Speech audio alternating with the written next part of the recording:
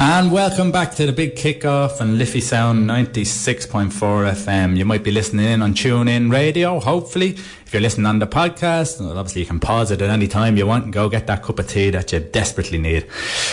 In the studio this morning, we are blessed with greatness, with success in athletics with Derval O'Rourke, to major titles in hurling with Tipperary and Wexford, and leaving his footprint on rugby and with football in Ireland. Jim Kilty is truly one of the greatest coaches Ireland has ever had the luck to be graced with.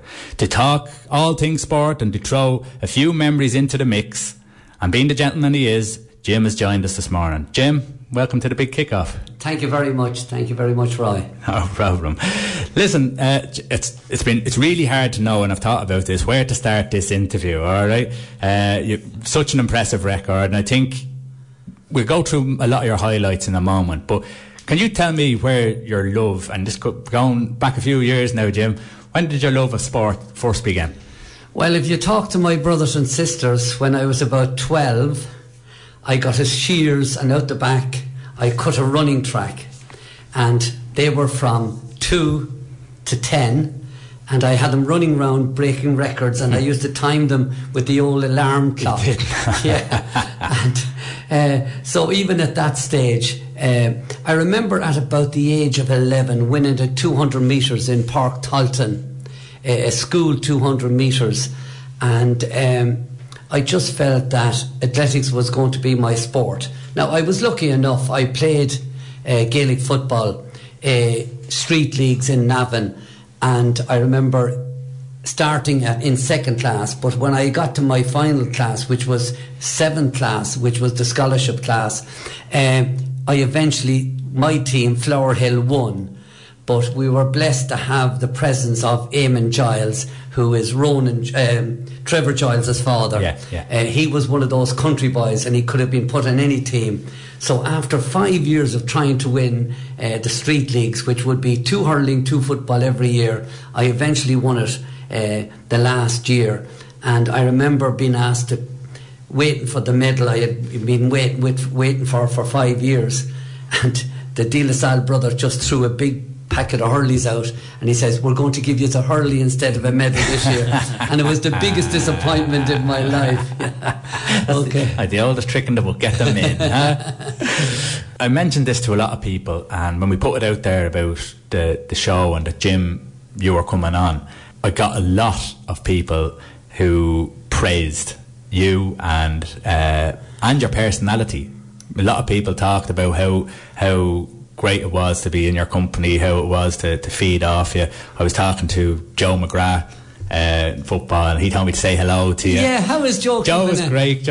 We're going to get him on. He'll tell a few stories. And you'll have to get a number for him, because we're due a cup of coffee. I'll give you the number straight after the show. Absolutely no problem. Al McGovern was up in he used to work with the FAI, and again, all praise for you. But what people or coaches have you learned most from?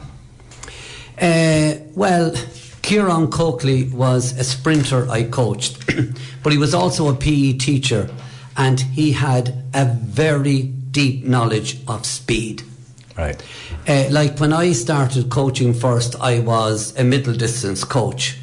I joined Dublin City Harriers when I came to Dublin in 1974, but they had very little sprinting coaching in the club.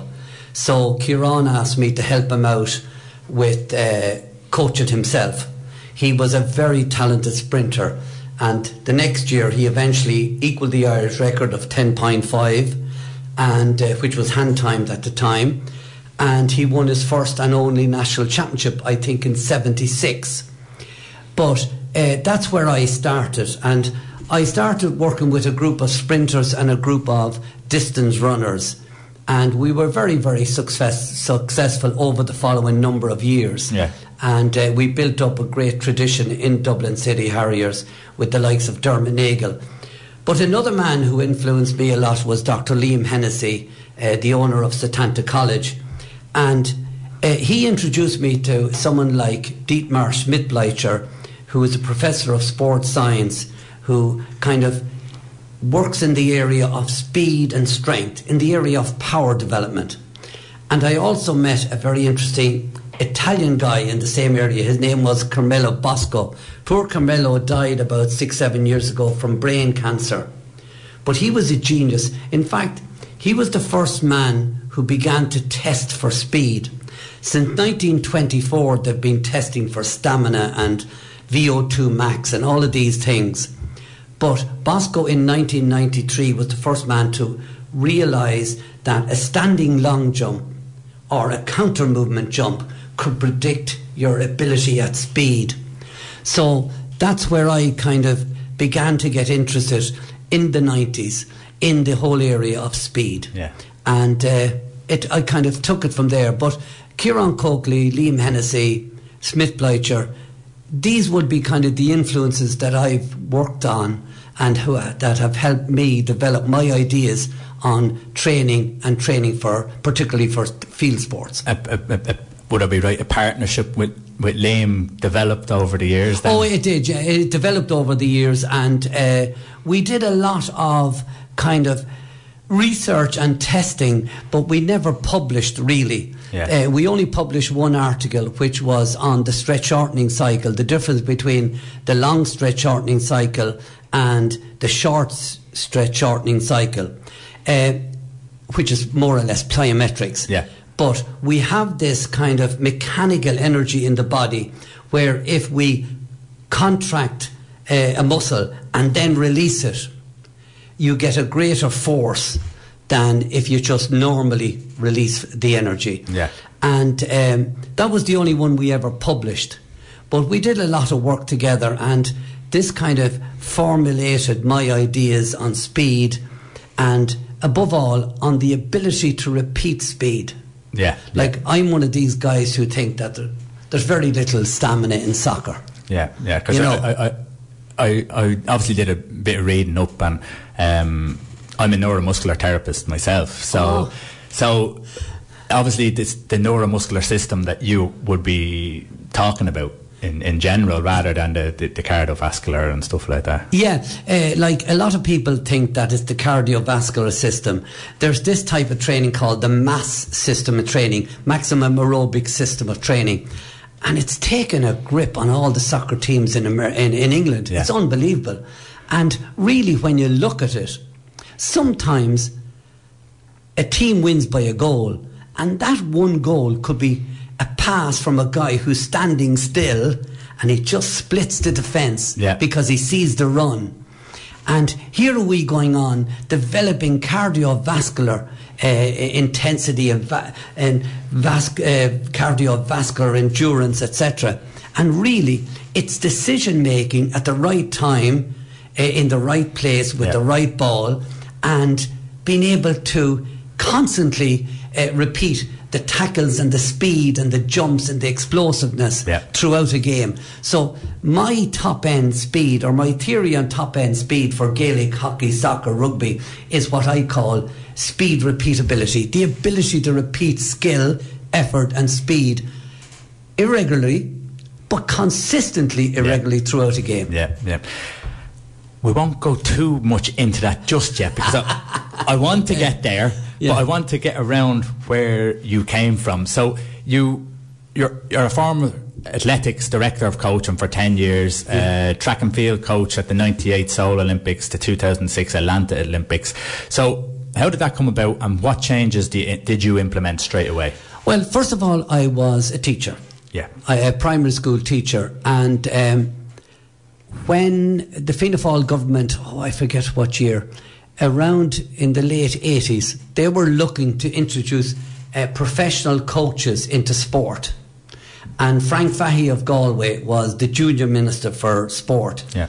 And he spoke with myself, and he asked me would I become the first full-time coach and become the director of coaching in Athletics Ireland. And we tried to join up Dr. Orwell, Zbigniew Orwell, who was a Polish athlete and a very talented Polish coach, came to Ireland in charge of the NACA. And at that stage, there was a kind of a split in Irish athletics, the NACA and BLE. And then we had the schools, and all operating independently. So the government tried to bring all that together, which eventually led in many ways to the formation of Athletics Ireland. Right. But I got into it as my first job in Athletics Ireland was the national coach for 400, 800 metres, because we hadn't anyone breaking 49 seconds for the 400. Right. And we were finding it hard to break 150 for the 800. So I took that job on under Robin Sykes, who was the director of coaching at the time from Wales. But I kind of made a success of that, and when Robin retired, I was then offered the job of director of coaching, and I took that on a voluntary basis, and then in 1990 I became full-time. Okay. You know. And what did you implement first, straight off? What was it that you see? Well, the first thing I felt was that we needed to increase coach education. Okay. So I worked very hard on developing foundation level 1, level 2, and at the time we were the first federation to provide a level 3 coaching course, all within a number of years. And this was based on the National Training Centre down in Limerick. They developed what was called the NCDP, the National Coaching Development Programme. Right. And they had 6 people from outside and 6 people from academia. And I remember Joe McGrath represented soccer. I was with athletics. The guy who's now working in Italy, Stephen Aboud, represented rugby. Pat Daly represented GAA. And then there was 2 other outsiders. And we were part of the group that worked on the National Coaching Development Programme. And we produced it around 1996, I would say around that time. And all the federations then kind of rode in behind that programme. And it was up to me then to implement that programme in athletics. And that's what I did at that time. Okay. Now, one of the things I did notice was that we were lacking in the whole area of explosiveness. Right. And at that time, Terry McHugh was developing as a great javelin thrower.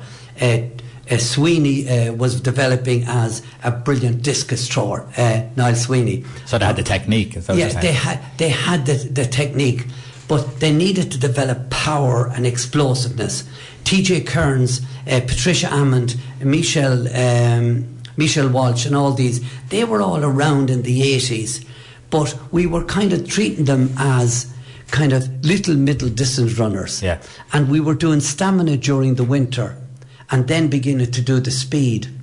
And Kieran Coakley kept preaching with me was that we need to do speed all the year round. And so one of my first things as director of coaching athletics was to appoint Kieran as the national sprints coach. And that was a real big red flag day for Irish athletics, because sprinting has now taken almost as many medals in the last number of years as the middle distance tradition we've had. Yeah. You know?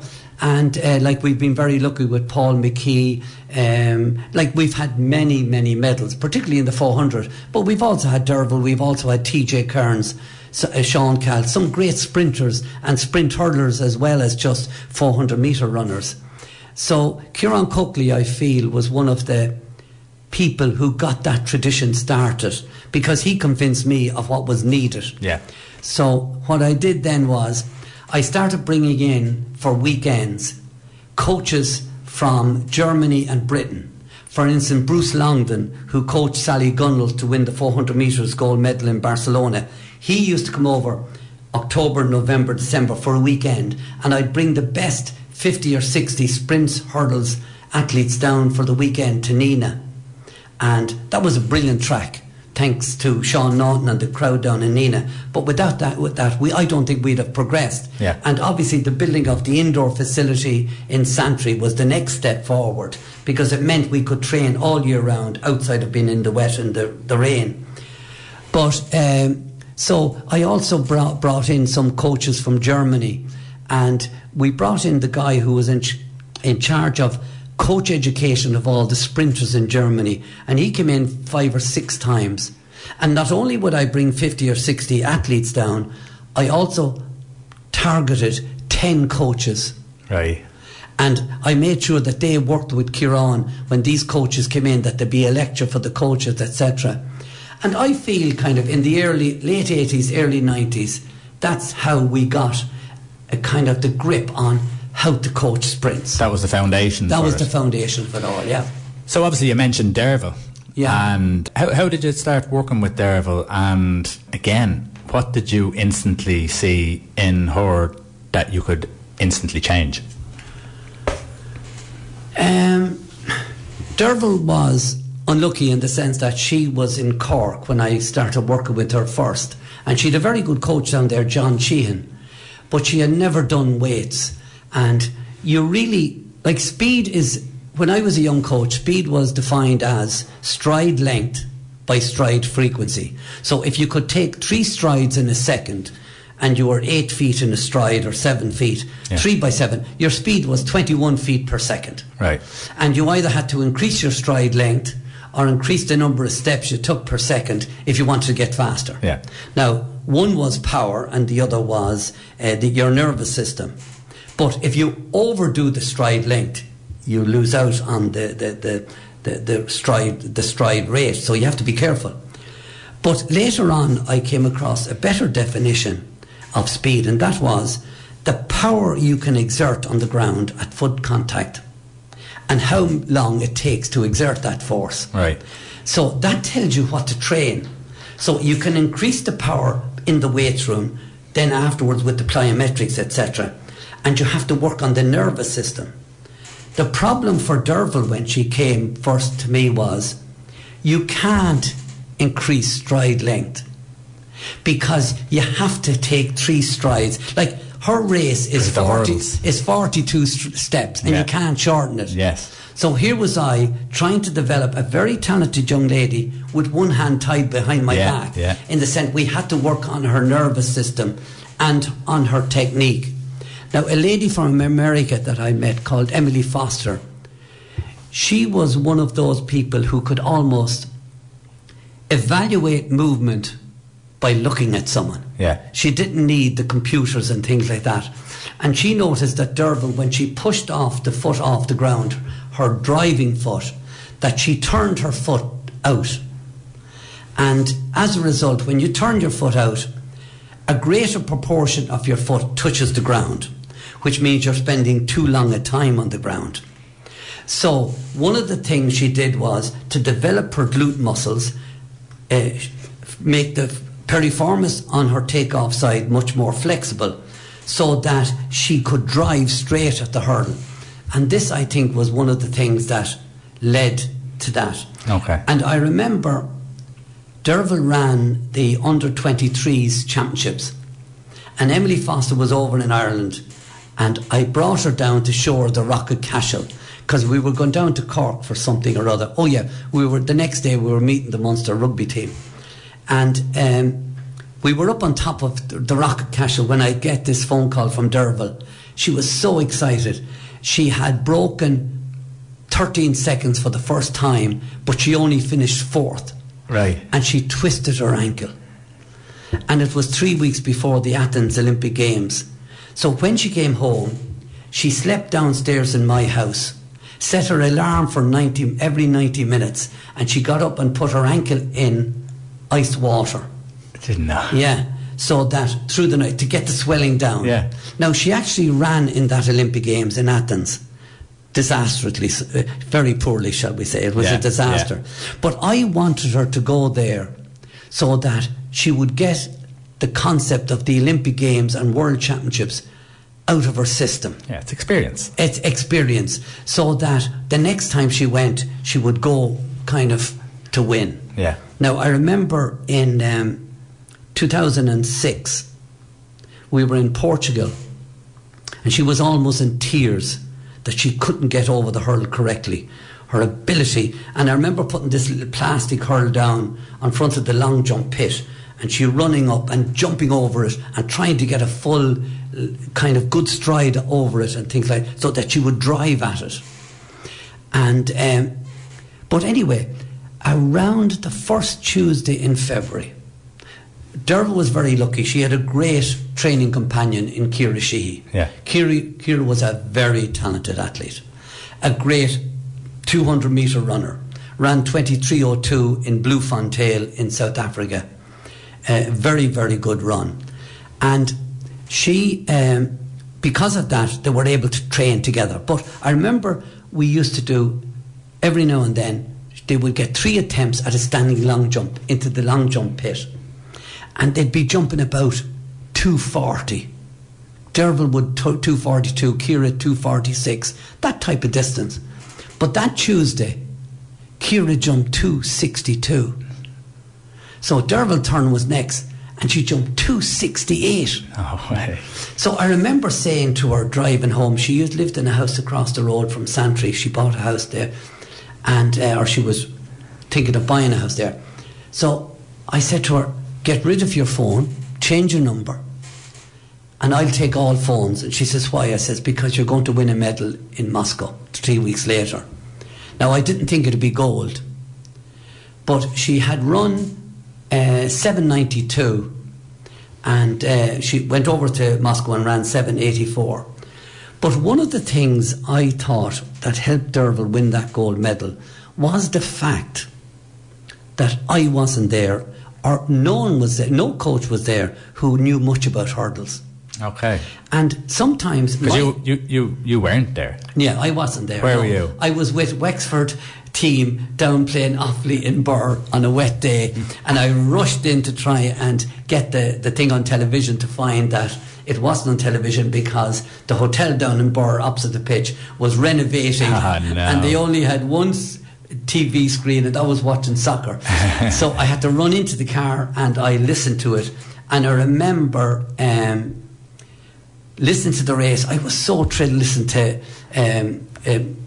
my friend Greg Allen. I used to coach Greg in the 800 metres. So I walked in anyway to the hotel, so proud as punch, and just as I walked into the room, it was very odd. The 2 teams were actually sitting down and eating dinner together, and there was a big clap because they had heard on the radio that Derval had won. So I walked in, and with that, Derval rings me, and I started crying, and I was so embarrassed in front of the Offaly and Wexford teams. But it was a great feeling, it was a great feeling. Brilliant. I'm going to go quickly to an ad break and we'll come back. You're listening to Liffey Sound on 96.4 FM. Yes, it's the big kickoff on Liffey Sound 96.4, and we have Jim Kilty in with us today. Jim is definitely not afraid to talk. Listen, Jim, athletics, obviously huge in athletics, but you did start to dab in the GAA world. And was Tipperary your first jump into it? Yes, the first time I ever trained a team, it was Tipperary 2001. And I got a phone call asking me to ring Nicky English. So it took me nearly 3 weeks to eventually get Nicky. And when I did get him, he said he'd ring back. So we met in the Burlington Hotel and in December 2000. And I remember I was heading off to Poland with a group of athletes at Christmas time, and I was due back on the 10th. And Tipperary would start back on the 10th of January. So I had to change my flight. I came home on the 9th, and I began training Tipperary on the 10th of January 2001. And a very interesting year that year was, we played 18 games, challenges and everything, and we never lost a game. Not one? Not one. We drew with most of our B team playing against Limerick, but we won every game. We won the Munster Championship, we won the National League, and we won the All-Ireland. So when you were when you went in with them, and I know I read a little bit about this, so I kind of know what you did, but when you went in, what was the fundamentals that you said, right, this is what we need to change, this is, because it gets tactical then as well as you're looking at your speed and agility, you're thinking of the tactical aspect of a game, and it's different obviously than athletics. So what did you change, and when did you see it develop, how quickly? Well, first of all, very interesting, I decided that I would make about 140 metre runs as my stamina. Okay. And I would group them in runs of 10 runs and 12 runs in a set. So we'd run 40, jog 20, run 40, jog, and we'd do 10 runs in a set. And we'd get up to 15, 16 sets. And we'd have half time. So if I was doing 40 runs, after 20 we'd have a 10-minute break where we'd do a bit of core, a bit of boxing into the tackle bags, a little bit of press-ups, and then like in a game. Yeah. And I remember one time getting up, and we actually did about 140 runs one night in April, and I never used the ball because I wasn't allowed to use the ball. Being a meat man, you can't. I couldn't become the coach of the Tipperary team. I was only the physical trainer. But my idea was the concept of being able to repeat efforts on the field of play. Yeah. However, very interestingly, we went on to win the championship that year. But when I went to Wexford, I kind of got this feeling that 10 to 12 runs in a set was too many, that the quality would drop. So then I started doing 5 or 6 runs in a set before we'd have a minute break, to keep the quality of the runs between 90 and maybe 94, 95% effort. And I never went more than 100 runs in a training session for an inter-county team, 70 minutes. Yeah. But that particular year, Wexford actually beat Kilkenny in the championship with that last minute goal. And I just feel that we were much sharper than Kilkenny that day. And we stayed with them all the way until there was 2 minutes to go. And I was on the sideline giving out the water and looking after the hurls. And Adrian Fenlon came over to take the sideline cut. And Adrian was well known for his ability to put them over the bar from the sideline. And all I said to Adrian was, we were a point behind. Don't put it over the bar. They'll beat the hell out of us the next day. Drop it in the square. Now, I don't know if he heard me or not. Yeah. But Peter Barry caught it, and Mick Jacob blocked him down with real good reflex, caught the ball and put it in the back of the net. Game over. But yes, in 2001 it was a great experience to go down, working with someone like as famous as Nicky English, working with the likes of John Lahey, Tommy Dunn and all those, Owen Kelly. Owen was only a young fella at that stage, he was 19. But interestingly enough, we trained twice a week, and we played a challenge match, or we trained at the weekend. We never did any weights. Yeah. It was pure skill. And you were talking about tactics. Nicky believed everyone had to win their own ball, and that's it. But isn't that a thing though? With when you look at soccer, I hate calling it soccer, right? Football, and you look at say hurling and Gaelic football. That especially with hurling, that they have each player nearly has their own zone. You won't see there's no such thing as a box to box, so it isn't really a cardiovascular experience, that it is the short and sharp, that you have an area within that you're going to play with. So is that the reason why you think it was so successful? Well, possibly, but they were a good set of hurlers. Now, I met one tip man there recently, and he said, Jim, I think that was the weakest team that ever won in All Ireland. Well, that's very good. Like, that's high praise for their fitness levels, if that's the case. But I thought they were a very skillful team. But, like, in soccer, you can give a pass, or in Gaelic football, you can give a pass, and you can overlap. Yeah. Like, Leinster do it all the time. Yeah. Sexton it used to be Darcy, and then he'd loop around, and then he'd give it out the next guy.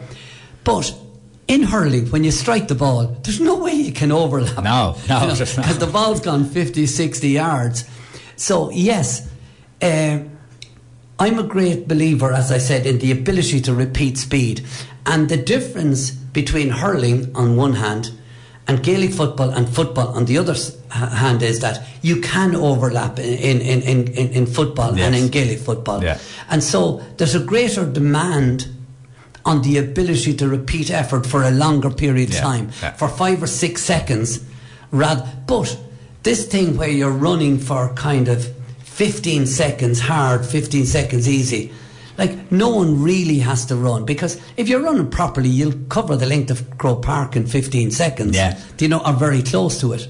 So I still believe in the concept of the ability to repeat skill, effort, repeat tackles, etc.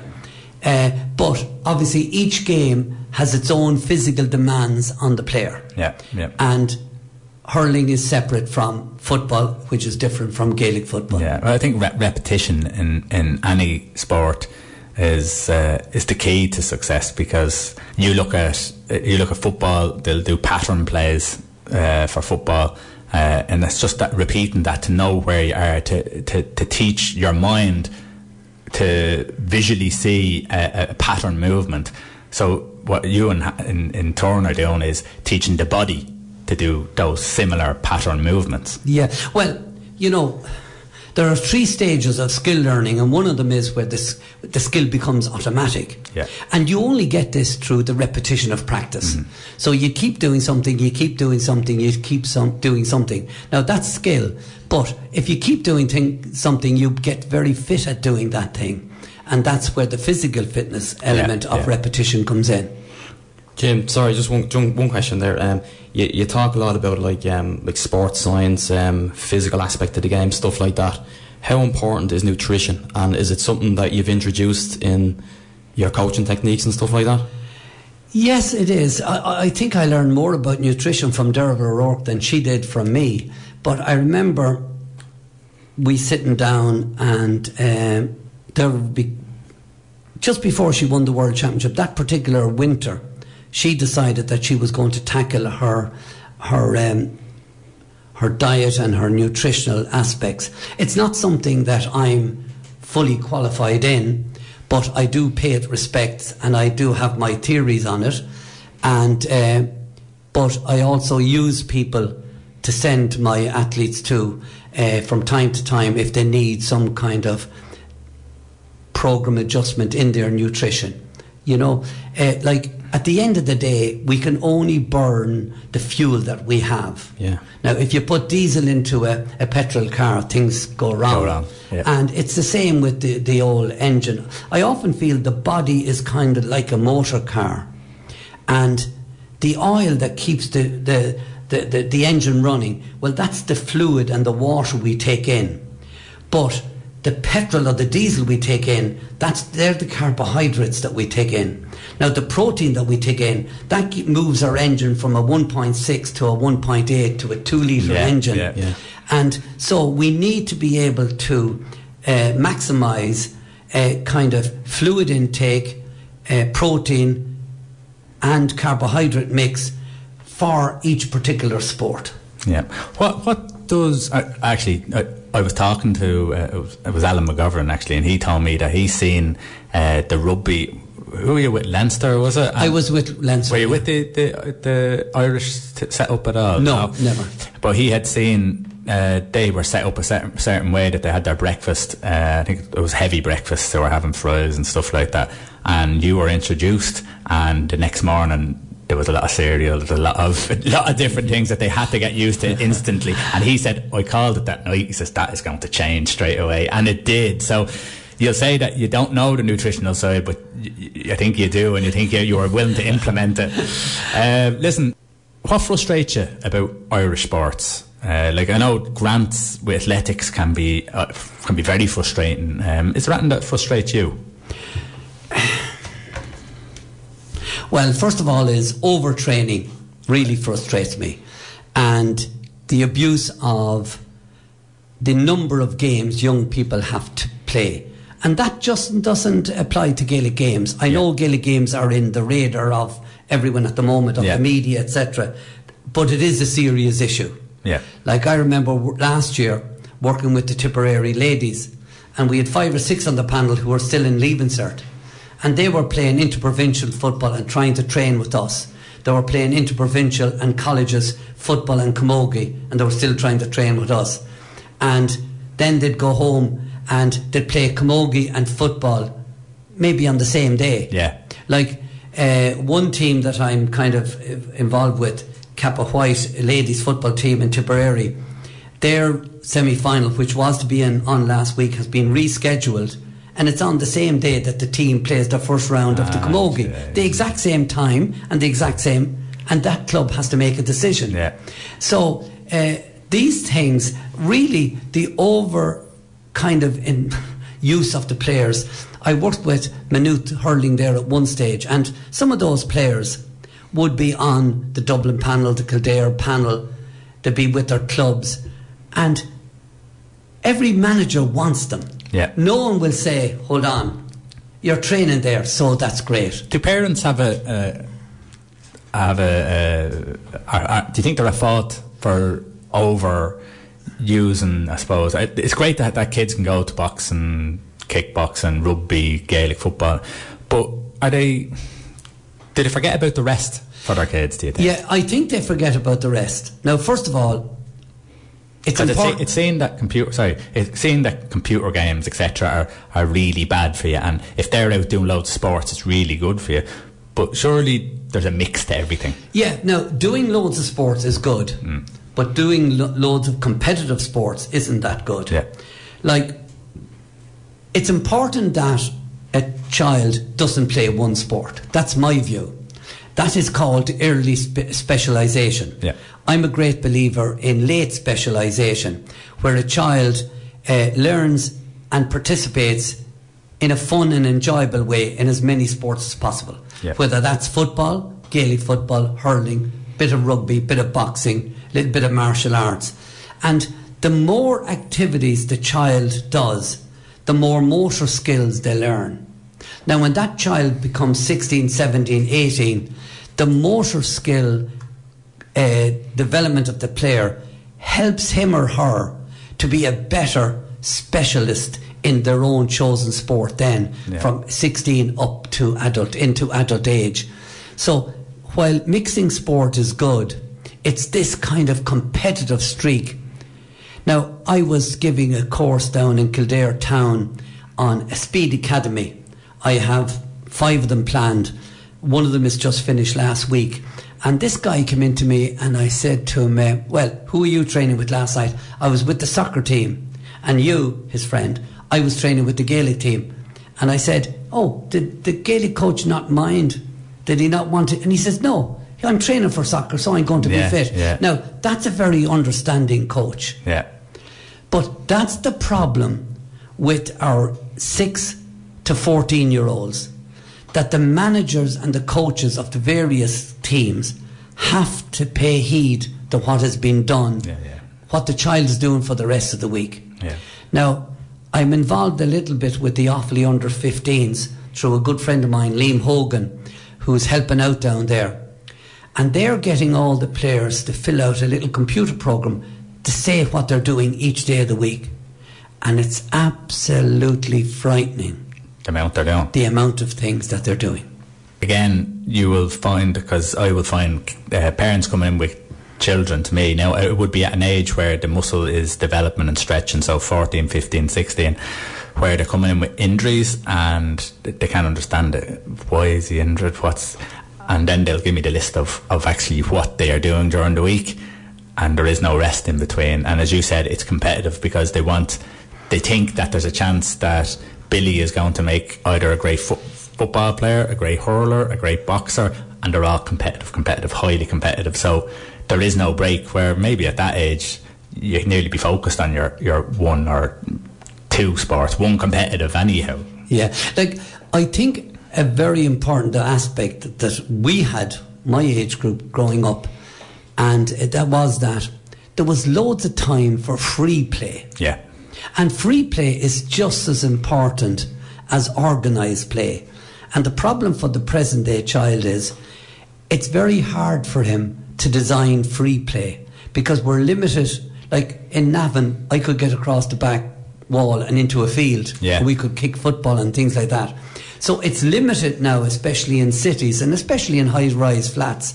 Like, you can't just go out and play football anywhere. And the parents don't want them out on the road. And they don't want them out there. Yeah. Like, I remember playing 5-a-side outside my house in Flower Hill, Navan, and every 10 minutes we'd shout, LOB, look out behind, because there was a car coming. Now, that same road is now a one-way road with 2 lanes, and a cat wouldn't cross the road. Yeah. But, like, free play has definitely disintegrated in the present, and as a result children are being brought to organise sport. Now, organised sport where fun and enjoyment and development of skill is the key, or is the main aim, is brilliant. But organised sports where everyone wants to win, really, that's the problem. And that is the problem. And again, we used to play football morning, noon and night, and be dragged in to play, we play about 6 games a day, so that isn't there, and you're right. And that's self-taught is, any footballers, Gaelic footballers who played years ago, they were self-taught, and again, that's through repetitive actions and figuring it out themselves.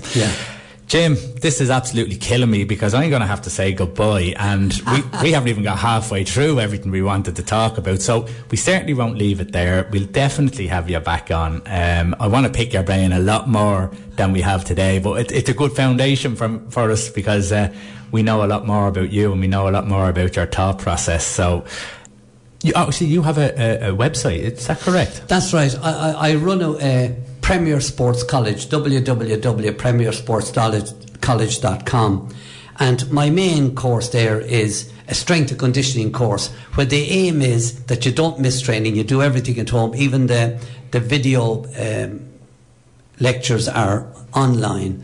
And however, I've introduced something new there recently, which is strength and conditioning for the juveniles up to under 12. Brilliant. Now, it should never have been called strength and conditioning, but that's how I introduce it, because it should be all about what's called athletic or multilateral development, where we develop the child and the multifacets of that child, and then at 12 we present to football, to Gaelic football, to rugby, a fabulous athlete who can really develop the skills. Now, you can still use football or Gaelic football or hurling as the medium from 6, 7, 8, 9, 10, but the emphasis should be on the child development.